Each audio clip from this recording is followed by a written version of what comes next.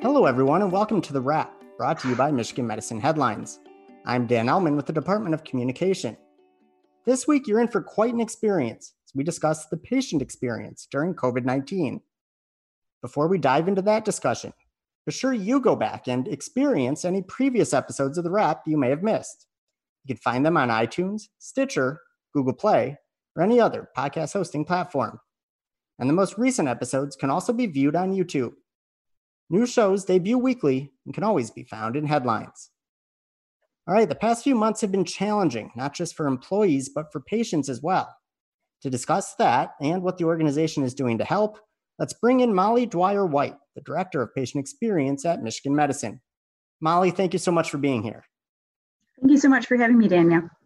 Now, first, can you explain your role in the organization and what the goal of the Office of Patient Experience is? Absolutely. Basically, our vision in the Office of Patient Experience is helping everyone in our organization deliver consistent patient and family-centered care where all patients and their families feel welcomed and respected and included and involved as partners in shared decision-making. Ultimately, what we're aiming for is including patients and families to manage a comprehensive, well-coordinated care plan. Yeah. Now, I know that's obviously been a challenge over the past few months, especially with visitor protocols and things like that changing. So what have been some of the biggest challenges you've faced in the Office of Patient Experience? Yeah, without a doubt, having to limit the number of visitors, which means family members in this era, has been extremely painful, not just for the patients and the families that want to be together, but also for staff that have come to really rely upon family members as partners in care decision making and helping engage with patients who oftentimes are too sick to discuss their needs and preferences and values. So their presence has been really gravely missed. So a lot of the work we've been doing over this time is helping folks. So not only helping manage that visitor policy and expanding it when the governor allowed us to allow more family members to be present, but also helping family members connect to patients while they're away, because even with the more allowances, it can't be a whole family coming in, for example. So, we're looking at how do we utilize technology in other ways to keep people connected. So it's been challenging, but a lot of really amazing moments and work has come out of it that I think has helped make this time bearable. Yeah, and I know that's true, and we'll get to that in a second. One other thing I was just sort of thinking about too, though, is that it's not just the visitor policy too, right? That's changed. There's not as many volunteers on campus. The Hope Ambassador program, things like that people have sort of come to rely on. Can you talk a little bit about that? Yeah, absolutely. I mean, because everybody we had to limit to just really core essential workers. And even though our volunteers provide very valued services all over the organization, safety had to come first. And so, our ambassador program has been on pause. We're looking to just have a slow re-ramp now, but many, many volunteers that provide help, whether it's the gift shops or helping up on the units or in clinics, all of that has had to be paused. So that's really been a hardship for our organization and just how we normally function. So a lot of those special touches that Michigan Medicine is known for have had to be put on pause, and we're having to think in new ways of how we can still really have those connecting moments. So, yeah. Now, how have faculty and staff stepped up to sort of overcome those hardships?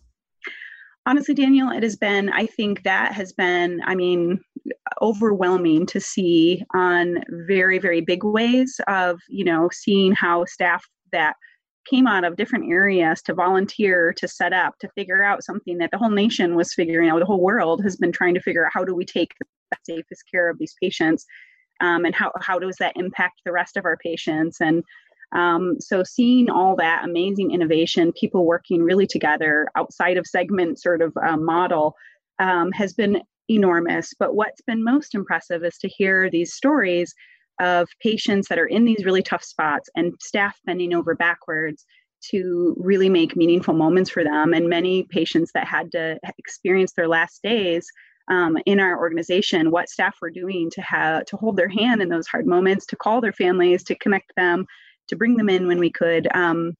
It's just been incredible. So how have some of our faculty and staff worked in ways to sort of overcome those hardships?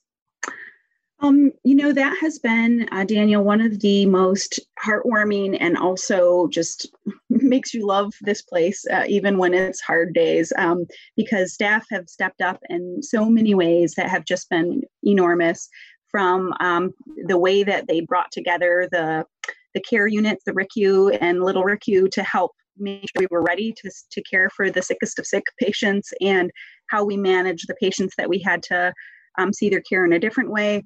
So the clinical teams have been phenomenal, but it's also been folks in many, many different areas in the organization that have really stepped up in huge ways. Like environmental services comes to mind because you're seeing that they're taking all these extra time and hours or, extra measures to make sure we're up to the latest and greatest infection control measures, as well as social workers and house officers that are making those phone calls all hours of the day. It's just powerful, as well as like Child Life and all these other groups, social work that are, making those moments because people still have birthdays. And there were people making that possible, holding up signs and doing all those important things because we're human. And so seeing people connect on that human level.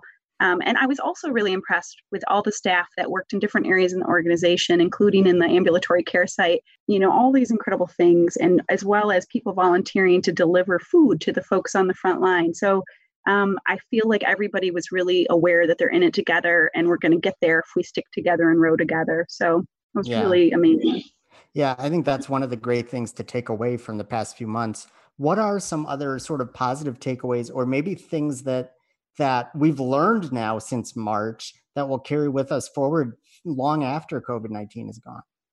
Well, that is a really good question. I think we've learned a lot. I think just having gone through this exercise, I think we'll be ready for other waves and that sort of thing. Also have, as an organization, recognize how valuable that family presence is and how do we integrate that? Because if we are going to be on this restricted visitors for a while, we need to be more robust in how we engage them in these things. I think there's a lot with technology that that has brought to light where we can advance. I mean, virtual care, the way that had sped up its trajectory has been really impressive, but there's so much more we could do to support families and patients and even some of the things that we mentioned, volunteers not being there. So there's a lot of services that we would normally provide, like gifts of art type of services. Now we're starting to look at ways that we can offer that virtually, things like iPads to help deliver some of that. So that's some of the good that's coming out of it that I wanted to do 2 years ago, that this kind of helped say, aha, now we really have more, gas to get it where we want it to go. Yeah. Are there other things, you once again, looking beyond COVID, are there other sort of programs that you're looking forward to introducing in the months and years ahead through the Office of Patient Experience? Oh my gosh, yes. To be honest, one of the biggest things that we want to work on is really looking at how we're meeting the needs of diverse populations. So that's not a program so much as a sort of initiative that will be ongoing, and we've been doing a lot of work in that, but I think we're up in the game there. But I think that programmatically, I think we really want to lean into more what are the amenities and services we could be offering. And there's some neat things we've been working on with nursing, where it can be, how do we help, it's get to know me is what we've been calling it, at that framework of how we can, at a low tech level, get to know patients and help people know them, whether they're on the floor in the clinic, and then help that be remembered and known throughout the system. And to me, there's a lot of mechanisms of how we do that, how we build in family caregiver roles, and ultimately make it easier for patients and families to navigate through our system. So we have a lot of really cool things, low tech and higher tech, that we're hoping to roll out. Outstanding. Well, I look forward to seeing those take shape. So thank you Me so too. much, Molly, for sharing all of this information. If you want to learn even more about Molly's perspective on what's going on, a full Q&A with her was published this week in Headlines. You can find that at mmheadlines.org. That's mmheadlines.org. And while you're there, check out other featured stories from the past week. For instance, the week began with tips on how you can help prevent the spread of COVID-19. Readers were given resources on improving their mental health during these challenging times, and faculty and staff were recognized for making a difference last month. Find those stories and much more at mmheadlines.org. All right, it's time for the weekly trivia contest. Last week, we asked listeners, the first resident physician began working at Michigan Medicine in what year? The answer was 1874. Congratulations to Melissa Clive, who sent in the correct answer. Melissa, a member of the Department of Communication, will be in touch shortly to help you claim your prize. Now for this week's question. Which M Healthy campaign is designed to help employees incorporate gratitude into their day-to-day work and personal lives? Once again, which M Healthy campaign is designed to help employees incorporate gratitude into their day-to-day and personal lives? The answer can be found in this week's Wellness Wednesday headline story. And once you know it, send it to headlines@med.umich.edu for the chance to win a prize. That's all the time we have for this week. Thank you so much, Molly, for joining us. And thank you to all of our listeners and viewers for everything you do for patients, families, and each other. We'll see you next week.